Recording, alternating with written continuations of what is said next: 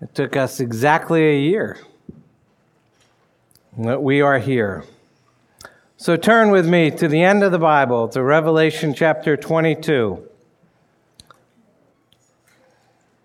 Listen carefully. This is the Word of God. Revelation 22, verses 6 through 21. And he said to me, these words are trustworthy and true. And the Lord, the God of the spirits of the prophets, has sent his angel to show his servants what must soon take place. And behold, I am coming soon. Blessed is the one who keeps the words of the prophecy of this book. I, John, am the one who heard and saw these things, and when I heard and saw them, I fell down to worship at the feet of the angel who showed them to me. But he said to me, you must not do that. I am a fellow servant with you and your brothers, the prophets, and with those who keep the words of this book. Worship God. And he said to me, do not seal up the words of the prophecy of this book, for the time is near. Let the evildoer still do evil, and the filthy still be filthy, and the righteous still do right, and the holy still be holy. Behold, I am coming soon, bringing my recompense with me, to repay everyone for what he has done. I am the Alpha and the Omega, the first and the last, the beginning and the end. Blessed are those who wash their robes, so they may have the right to the tree of life, and that they may enter the city by the gates. Outside are the dogs and sorcerers and the sexually immoral and murderers and idolaters and everyone who loves and practices falsehood. I, Jesus, have sent my angel to testify to you about these things for the churches. I am the root and the descendant of David, the bright morning star. The Spirit and the bride say, come. And let the one who hears say, come. And let the one who is thirsty come. Let the one who desires take the water of life without price. I warn everyone who hears the words of the prophecy of this book. If anyone adds to them, God will add to him the plagues described in this book. And if anyone takes away from the words of the book of this prophecy, God will take away his share on the tree of life and in the holy city which are described in this book. He who testifies to these things says, surely I am coming soon. Amen. Come, Lord Jesus. The grace of the Lord Jesus be with all. Amen. Let's pray. Heavenly Father, thank you again for giving us your word and making us your people. Lord, as we come to your word, as we finish this amazing book of Revelation that we've been in for a year, we pray you would give us a longing for heaven. That as we see what John saw, we would run headlong into the future, gloriously awaiting the heaven you have prepared for us. Overwhelm us as you overwhelmed John. Lord, it's our prayer that we would see Jesus and love him and stick close to him as our great God and King. And it is our prayer, God, that one day by grace we would see you face to face. Do this for each of us this morning. In the majestic name of Jesus we pray. Amen. Last words are very special. In the movie Saving Private Ryan, there's a vivid scene at the end of the movie when Captain John Miller, played by Tom Hanks, has been shot several times and he is dying from his wounds. He has risked his life and the life of his team in order to complete his mission, a mission given to him by General George C. Marshall of Leesburg, Virginia. That he has to go out and save Private James Francis Ryan and bring him back to his family since his other 4 brothers have already been killed in World War II. And Captain Miller was now laying down his life, as had several other members of his team. And this final scene shows him leaning against a half-track, shooting at an approaching German tank with a .45 caliber pistol. The tank explodes, and he looks at the pistol, wondering what had happened. Seemingly unaware that close air support has arrived just in time to stop the German attack and turn the battle. And as he lay dying, he grabs hold of the shirt of Private Ryan, played by Matt Damon, and he says, James, earn this, earn it. And those are his last words. And the scene fades then to a modern day picture. And at the very end of the movie, we come back to the beginning, where Private James Francis Ryan is now an elderly man. And he has arrived at the famous American cemetery in Normandy, France. And he has his whole family with him. And he comes to the grave of John Miller, the high school English teacher from Pennsylvania, who became an Army Ranger and who gave his life for him. And he gets down next to the tombstone with the engraved cross, and he says, "Every day I think of those words that you said to me on the bridge, and I have tried to live my life as best as I could, and I hope that it was enough, and I hope that at least in your eyes, I have earned what all of you have done for me." And then he gets up and he slowly looks at his wife and says, "Tell me I've led a good life. Tell me I'm a good man." And he looks to be justified by his wife, who looks up at him like, "What's wrong with you?" and says, "You are." Those last words of John Miller were unbelievably important for James Ryan, because a captain gave his life to save a private. You can easily connect the dots to today's passage and to Jesus, who is the commander of the Lord's army. You can easily connect the dots to the one who gave his life for AWOL soldiers who defected and switched sides. And of course, that would be us. We're the ones who were rebels against God as we loved sin when Jesus died for us. Romans 5:8, but God shows his love for us in this, that while we were still sinners, Christ died for us. And so these are our captain's last words in Revelation. Nothing else is to be added or taken away. This is it. And notice that Jesus doesn't say, "Earn this, earn it."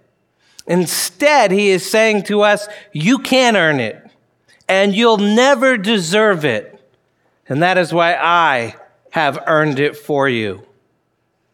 And this is why the last verse of the Bible is so important. Notice it doesn't say the guilt of the Lord Jesus be with all. It says the grace of the Lord Jesus be with all. So let's take a look at the last words of our captain, the Lord and Savior Jesus Christ. And the first thing we see here is the last testimony. The last testimony. That's the first blank in your outline. I've been away a bunch this summer, and it feels good to be back in this chair. Because this text is repetitive in parts, we're not going to take it straight through, but we're going to look at the different pieces. The first one, the last testimony, is verses 6 and 16. And he said to me, "These words are trustworthy and true, and the Lord, the God of the spirits of the prophets, has sent his angel to show his servants what must soon take place." Verse 16, "I, Jesus, have sent my angel to testify to you about these things for the churches." As he began the book, John told us he was part of the process of this testimony of Jesus Christ being delivered to the churches. Go all the way back to the beginning, the book of Revelation, chapter 1, verses 1 and 2. The revelation of Jesus Christ, which God gave him to show to his servants the things that must soon take place. He made it known by sending his angel to his servant John, who bore witness to the word of God and to the testimony of Jesus Christ, even to all that he saw. It came from God, who gave it to Jesus, who in turn sent his angel to deliver the message to the apostle John, who gave it to the churches. And the church, by the Holy Spirit, continues to bear testimony to Jesus Christ. And as part of this testimony, we're given the last promise. The last promise. Look at those verses that are listed there. Verse 7, "Behold, I am coming soon." Verse 10, "He said to me, do not seal up the words of the prophecy of this book, for the time is near." Verse 12, "Behold, I am coming soon." Verse 20, "He who testifies to these things says, surely I am coming soon." It's interesting that in this final chapter of the Bible, we have recorded for us in triplicate the parting words of Jesus Christ, "I am coming soon."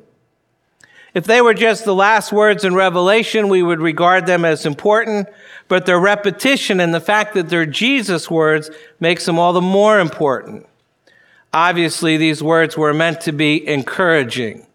John is exiled on the island of Patmos, and the Christian church at the end of the first century needs encouragement. And that encouragement comes to them in the form of the promise of Jesus coming. It calls for us to stop what we're doing, to come to our senses, to turn from the idolatrous ways of the world, and to gather our forces and focus on the reality that the King of Glory will return. This does not call for us to develop some time scheme or cool charts about his coming, but to face the reality of it and to live in light of his coming. It is in view of these very things, the last testimony and the last promise, that John is told in verse 10, do not seal up the words of the prophecy of this book, for the time is near. This is, in fact, mirroring. Is that a word, mirroring? It is now. Mirroring in reverse something which the prophet Daniel was told. He was told exactly the opposite near the end of the book of Daniel. And there he was told, but you, Daniel, shut up the words and seal the book until the time of the end. Many shall run to and fro, and knowledge shall increase. Daniel was told to seal up the words of the prophecy that he was given because it referred to a time in the future when God would fulfill all the prophetic passages and promises of Scripture. And only after these prophecies were fulfilled could the seal be broken. John, on the other hand, is living in a time when these prophecies of Daniel have been fulfilled. The divine yes in Jesus Christ has been uttered, 2 Corinthians 1, for all the promises of God find their yes in him. All the promises of God's deliverance have come to their fulfillment in Jesus Christ.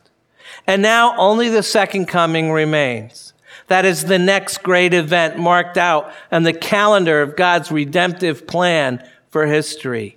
It is the last promise. Thankfully, it's accompanied by the last Beatitudes. The last Beatitudes, verse 7 and 14. Blessed is the one who keeps the words of the prophecy of this book. Verse 14, blessed are those who wash their robes, so they may have the right to the tree of life and they may enter the city by the gates. This beatitude or blessing in verse 7 picks up the same point as the first beatitude in the book of Revelation back in chapter 1, verse 3. Blessed is the one who reads aloud the words of this prophecy, and blessed are those who hear and who keep what is written in it, for the time is near. To keep, to obey, one must first read and hear. This leads to study and contemplation and attentiveness in order to obey. And to those who respond to the words of Jesus coming, there is held out the promise of great blessing. And great blessing it is. John has seen it now for the last 21 chapters. John has glimpsed heaven. And again, what a great blessing it is to have those who have washed their robes. He describes to them the glory of this city and its Garden of Eden-like beauty, with the tree of life moving out from the throne of the Lamb and lining the banks of the river of life. In other words, the book of Revelation, it's not meant to entertain us. It's not meant merely to stir up our imagination. It's not intended to satisfy our curiosity about the last days. Instead, Revelation calls us to action, to live out the gospel of Jesus Christ as God moves the universe towards the full revelation of his kingdom. It urges us to live like kingdom citizens while living in the midst of a rebellious world. It sees the work of the gospel as it calls us into relationship with the sovereign Lord as the means to transform the world in which we live. Revelation insists the answer to the human dilemma is not found in the political or economic structures of civilization. The answer is found in the Lamb of God. Revelation 5:9. They sang a new song saying, "Worthy are you to take the scroll and open its seals, for you were slain, and by your blood you ransomed people for God from every tribe and language and people and nation." And here at the beginning of verse 14, we read, "Blessed are those who wash their robes." We've already seen that language in Revelation. Revelation 7, "These are the ones coming out of the great tribulation. They have washed their robes and made them white in the blood of the Lamb." In that passage, one of the elders explains the presence of believers gathered in worship around the throne. And he looks at the reason they're around the throne. They have washed their robes white in the blood of the Lamb. The robes symbolize the whole character, even the whole person. It's why the bride of Christ, who is the church, is clothed the same way. Revelation 19, "It was granted to her to clothe herself with fine linen, bright and pure, for the fine linen is the righteous deeds of the saints. But to those whom much is given, the right to wear the washed robes, much is expected." And so next we receive the last command. The last command, verses 8 and 9. "I, John, am the one who heard and saw these things, and when I heard and saw them, I fell down to worship at the feet of the angel who showed them to me. But he said to me, 'You must not do that. I am a fellow servant with you and your brothers, the prophets, and with those who keep the words of this book. Worship God.'" John's instinctive response to these Beatitudes is to fall down and offer worship to the angel who has served as his guide. And what John discovers is that the angels are utterly intolerant of false worship. He says, "You must not do that. I'm a fellow servant with you and your brothers, the prophets, and with those who keep the words of this book. Worship God." To begin with, no creature should ever worship another creature. The angel called himself a fellow servant with you, with humility, although, a powerful creature that has come from God's presence to instruct John. We've seen lots of angels in the book of Revelation. And if you learned anything about angels, don't mess with them. Okay? If you learn anything from the book of Revelation about angels, is you don't trifle with them. The book of Revelation is filled with big angels. They carry swords. Be nice. But he places himself as a servant together with John and other believers. The angel has no inclination to be worshiped, which I think certainly distinguishes him from people, because we would love to be worshiped. And yet what we see is that, idolatry's subtlety can snare us even by what is good. There's nothing wrong with the angel. The problem is in John's spontaneity of worship towards something better than himself, something which he found to be exciting and admirable. And the apostle momentarily finds himself snared by an idolatrous mind. And it shows us the depravity that still lurks in our hearts until God wipes all the tears from our eyes. One of Revelation's aims for the whole book is to deliver the churches from idolatry. If you remember, it was a problem at Pergamum, embracing false teaching, which leads to worshiping that which is not God, or offering worship to God in ways that he has not prescribed, or offering worship to a false view of God. These are idolatrous substitutes for worship. The church at Thyatira got caught up in idolatry that led to immorality. Typically, idolatry presents a wrong view of God's law. Some go to one extreme in making the law an idol through legalism, and others go to the other point of thinking they're above God's law, and they become entangled in all sorts of immoral behavior. The church in Laodicea made an idol of their success, and yet they made Christ sick. There's a danger in every generation of churches being captured and enamored by wonderful, exciting, success-oriented things that ultimately amount to idolatry. Our vision of Christ must be clear. That's why the angel declares his partnership with those who keep the words of this book. And that command, worship God, excludes the worship of any other creature. It narrows our worship to God alone as he has revealed himself to us through the scriptures. It's an all-consuming statement since worship involves more than just an hour or two on Sunday. It's the whole of one's life bent on glorifying, honoring, magnifying the Lord God, culminating in the corporate worship by the body of Christ. It's the grand occupation of the redeemed in the New Jerusalem. Hearing and keeping Revelation's message will ultimately lead us to worship God alone. And he alone is worthy of our worship because he's the last authority. He's the last authority. Look at verse 11. Let the evildoer still do evil, and the filthy still be filthy, and the righteous still do right, and the holy still be holy. Behold, I am coming soon, bringing my recompense with me to repay everyone for what he has done. I am the Alpha and the Omega, the first and the last, the beginning and the end. Verse 16, I am the root and the descendant of David, the bright morning star. Well, here we get the other side of the equation. There's blessing and promise, and there's authority. These words need to be understood within the parameters of covenant theology. Look at verse 11 again. Let the evildoer still do evil, and the filthy still be filthy, and the righteous still do right, and the holy still be holy. In other words, those who respond in faith are given this promise that the blessings will continue forever. But those who respond with antagonism will continue in that condition forever. And as harsh as it sounds, the logic is very similar to that the Apostle Paul uses in Romans 1, where he said God gave them up to the lusts of their hearts, to impurity. C.S. Lewis remarked on this by suggesting that the gates of hell are locked from the inside.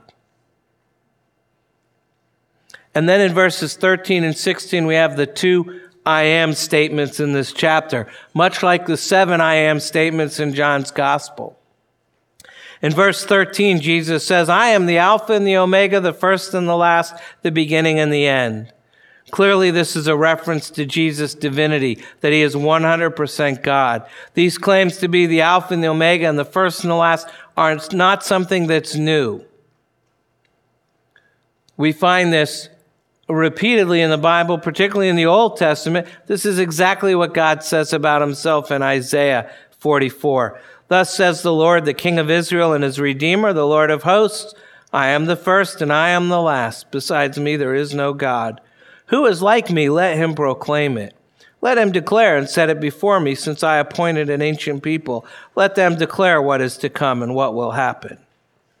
And you need to know the God of Isaiah is the same God here. And then in verse 16, he says, I am the root and descendant of David, the bright morning star. And this is a reference to Jesus' humanity, that he's 100% man. He is the Messiah, the fulfillment of the prophecies of the prophets. He is a descendant of David, the Lion of the tribe of Judah. The bright morning star is a reference to a prophecy in Numbers. In Numbers 24, I see him, but not now. I behold him, but not near. A star shall come out of Jacob, and a scepter shall rise out of Israel. Imagine somebody coming up to you and saying, I am the beginning. He would be saying everything has its source in me. They exist because of me. They live and move and have their being because of me. They hold together because of me. I am the beginning and the end. That's what Jesus is saying. Preeminently, Revelation reveals Christ to his church. He declares his sovereign lordship. He declares himself to be the Messianic King. Jesus Christ is the Messiah, God's anointed, the promised one, the mediator of the new covenant, the King of kings and Lord of lords. And he calls us to press on in faithfulness as Christians. And we do so by keeping an eye on his cross and by looking for his return. And that glorious tension urges us forward in faithfulness to our King. Because for those who aren't faithful, there is the last warning. The last warning, starting at verse 15. Outside are the dogs and sorcerers and the sexually immoral and murderers and idolaters and everyone who loves and practices falsehood. I warn everyone who hears the prophecies of this book, jumping to verse 18. Prophecy of this book, if anyone adds to them, God will add to him the plagues described in this book. And if anyone takes away from the words of the book of this prophecy, God will take away his share in the tree of life and in the holy city, which are described in this book. Here is a dark side. Outside are the dogs and sorcerers and immoral and idolaters, people who practice falsehood. The ugliness of being outside the city is in stark contrast to the beauty of being inside the city. The outside is undesirable and ugly. It's offensive. It's destructive. There is no grace of any kind. Everything about the outside is contrary to grace and contrary to God. There is no possibility of change. There is no help offered. This is hell. And who is Jesus speaking to in this warning? He addresses everyone who hears the words of the prophecy of this book. Throughout Revelation, we've recognized that it is a book for the churches. The indication is that the warning was for particular people in the churches who had thought of either adding to or deleting portions of this prophetic word. Remember the letters to the 7 churches. You had the Nicolaitans waging their unbiblical influence in Ephesus. There were some in Pergamum who held to false teachings. The church in Thyatira followed a prophetess, a Jezebel, taught immorality. Don't give that name to your daughters. And the Laodiceans made an idol of their success. In other words, the call to live distinctly as Christians in the midst of the world, of persevering even in persecution, of laying down your life for the gospel, doesn't fit into the doctrinal framework of false teachers. They may acknowledge some of the teachings of the gospel while adding their own particulars or deleting a few things that didn't suit them. And here's the testimony of Jesus Christ set in legal language. Jesus gives us a legal declaration in verses 18 to 19, and John affirms that Christ is the one giving us this testimony. And in so doing, he intensifies the warning of these verses. The stakes are high. Divine justice will be required of those violating this warning. And because of this great danger, John finishes his magnificent letter with the last invitation. The last invitation, verse 17. The Spirit and the bride say, "Come." Let the one who hears say, "Come." Let the one who is thirsty come. Let the one who desires to take the water of life without price. You know, the idea of invitation is prominent in the evangelical vocabulary. But rather than seeing it as the call of Christ in the gospel, in some traditions, the invitation has become part of the worship service right after the sermon, where interested people can indicate a decision for Christ or whatever the preacher's called for. Yet the Bible knows nothing of that practice. It was added in the 19th century to accommodate the revivalism that had swept through the churches. Instead, the real invitation is found in the gospel. It's declared whenever the gospel is rightly spoken, calling sinners to Christ. And why did this practice start? Because the church stopped doing something else. The church stopped doing something Jesus commanded it to do until he comes again. The church stopped serving the Lord's Supper on a regular basis. And then it discovered that the call of the gospel is in this table. The call to repent and believe in Jesus Christ as the Son of God and Savior of sinners is found in this meal. Coming to the table of the Lord Jesus Christ requires you to deny yourself, repent of your sins, trust in Christ as your Savior, and profess your faith in him before the eyes of the whole congregation on earth as it is in heaven. And that's why we do all the stuff that we do, is we prepare to take communion. It's not some random sequence with routine words. It is a vivid reminder, a physical sign of the gospel of God's grace as it's found in Jesus Christ. We have an example of that call here in verse 17. The Spirit and the bride say, "Come." Here we find the Holy Spirit and the bride, who is the church, working in concert, calling sinners to Christ. The Holy Spirit and the bride respond by shouting words of invitation to come to Jesus Christ. The bride is adorned in all her beauty and desperately wants Jesus to come and wrap up redemptive history and bring its fulfillment. Every obstacle has been removed. The consummation of time is finally here. And so we read the last prayer. It's short, but it's a great prayer. Verse 20, "Amen. Come, Lord Jesus." John's prayer echoes the last promise. Amen. Come, Lord Jesus. It's an agreement. Amen. So be it. Complemented with a prayer. Come, Lord Jesus. Why the anxiousness on John's part? For the same reason, believers throughout the centuries have prayed this same prayer. Come, Lord Jesus. When we pray the Lord's Prayer, Matthew 6, "Your kingdom come, your will be done on earth as it is in heaven," we're embracing something of this same prayer of John, since ultimately, when Christ returns, God's kingdom will be fully established on the earth. And yes, we pray for his kingdom to come in the present, so the evidence of God's kingly reign on earth may be seen, yet knowing that its fullness comes when Christ returns. So after the last prayer comes the last blessing. Revelation is a letter to the churches, and it ends with his pastoral blessing for grace. The grace of the Lord Jesus be with all. Amen. Indeed, our ultimate need each day is for the grace of our Lord Jesus Christ. If we're to worship rightly, to worship God alone and not the idols of the world, we need grace to do so. Grace informs our minds of the truth of God. Grace humbles us before God and enables us to set our affections upon him. Grace gives us the attitude and words that comprise our worship of God. If we're to persevere in faithfulness to Christ, we desperately need grace.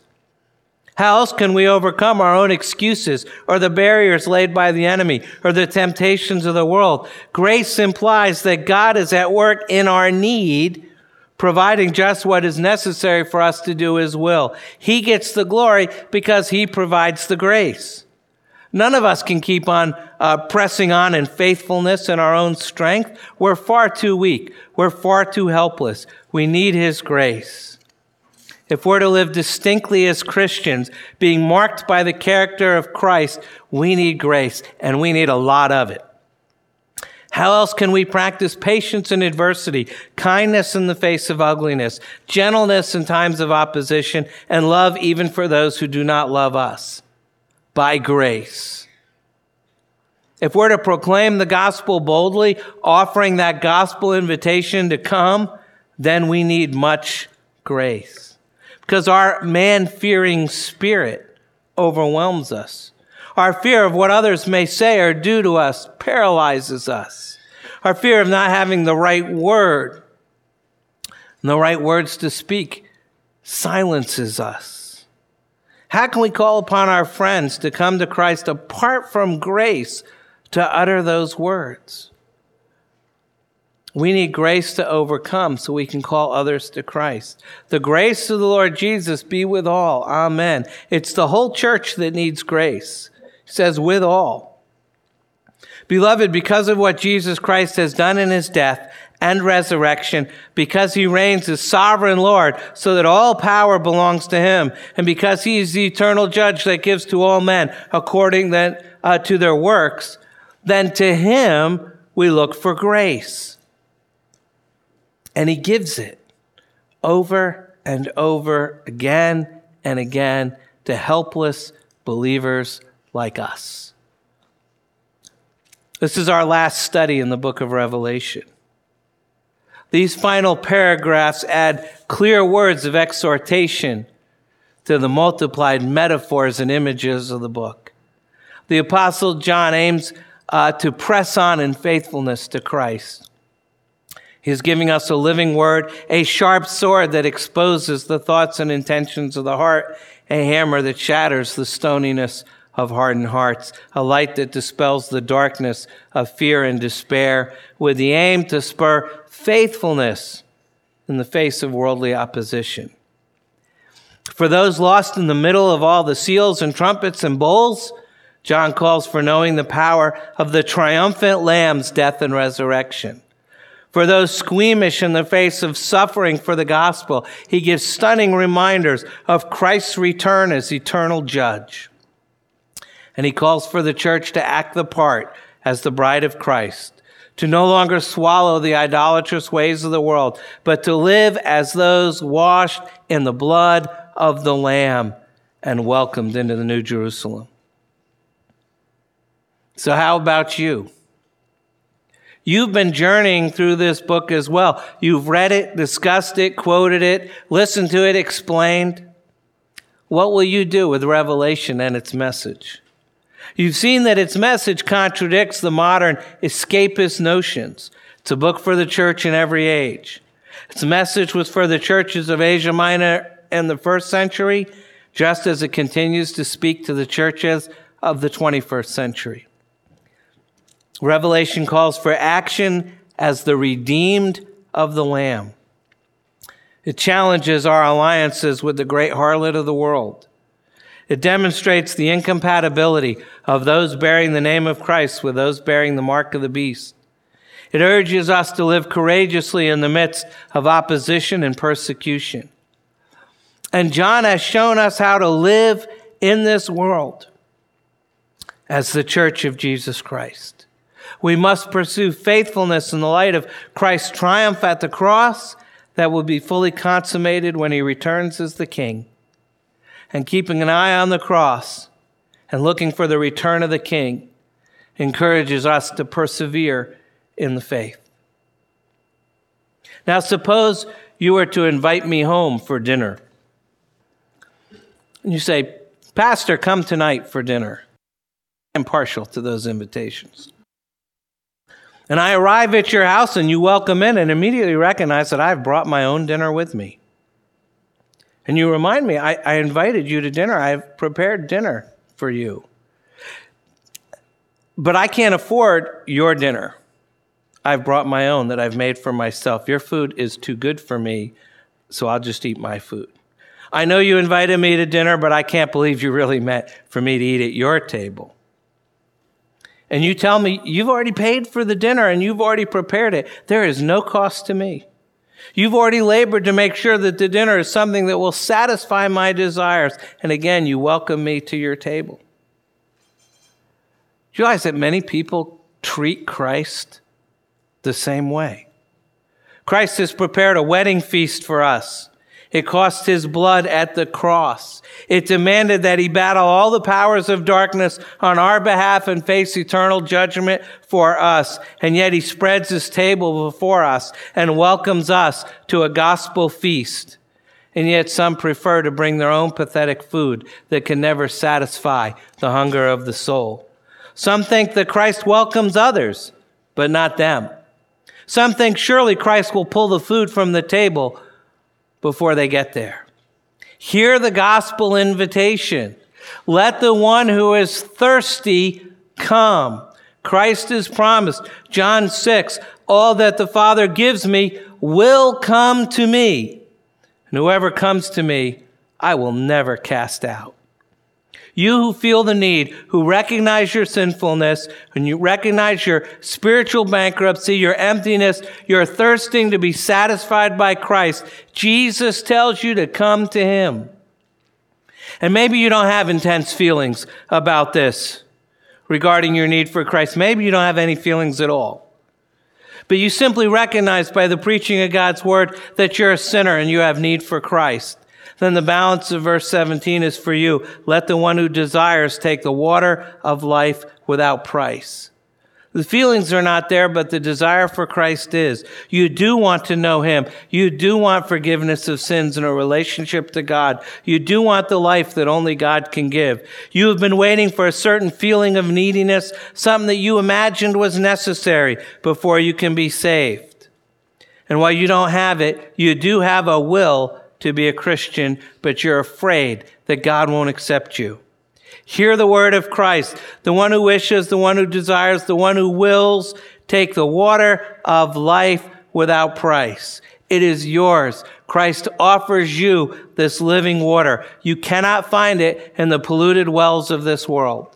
It is found only in Christ. Come and take. Drink deeply from the wells of salvation. Drink the water of life. Come, drink, and live. This table is an invitation of Jesus Christ to you for everlasting life. I beg you to come. You need to pray. Take a moment to do that, and then I'll close.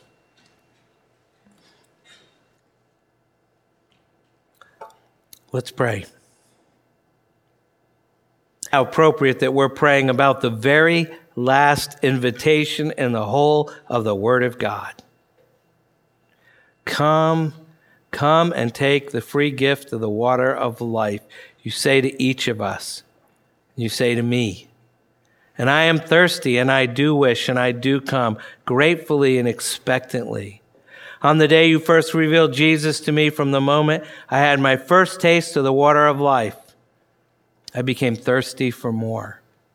For the bitter waters of my sin just bring more thirst. The deceiving waters of my broken cisterns fail to satisfy. The illusionary waters of all the deceptive mirages are just that, illusions. So once again, I bring my thirst to you. I'm thirsty to know Jesus better. I'm thirsty to be quicker in my repentance and slower in my excuses. I'm thirsty to grow more of your fruit and less of my thorns. I'm thirsty to be freer to love others as Jesus loves me. Slake these thirsts a little more by the waters of the gospel, the free gift of the water of life. And Jesus, speaking for all the people who are here this morning, we are thirsty. We're thirsty for the new heaven and the new earth. We're thirsty for the wedding feast of the Lamb, when the bride will no longer say, come, but we are here, all of us. We are thirsty for the day when God's glory will cover the earth as the waters cover the sea. We are thirsty for the day of no more thirst. And of this I am profoundly certain. You will satisfy all of these thirsts. We pray in the faithfulness of the name of your Son, Jesus, who lives and reigns with you and the Holy Spirit, one God, now and forever. Amen.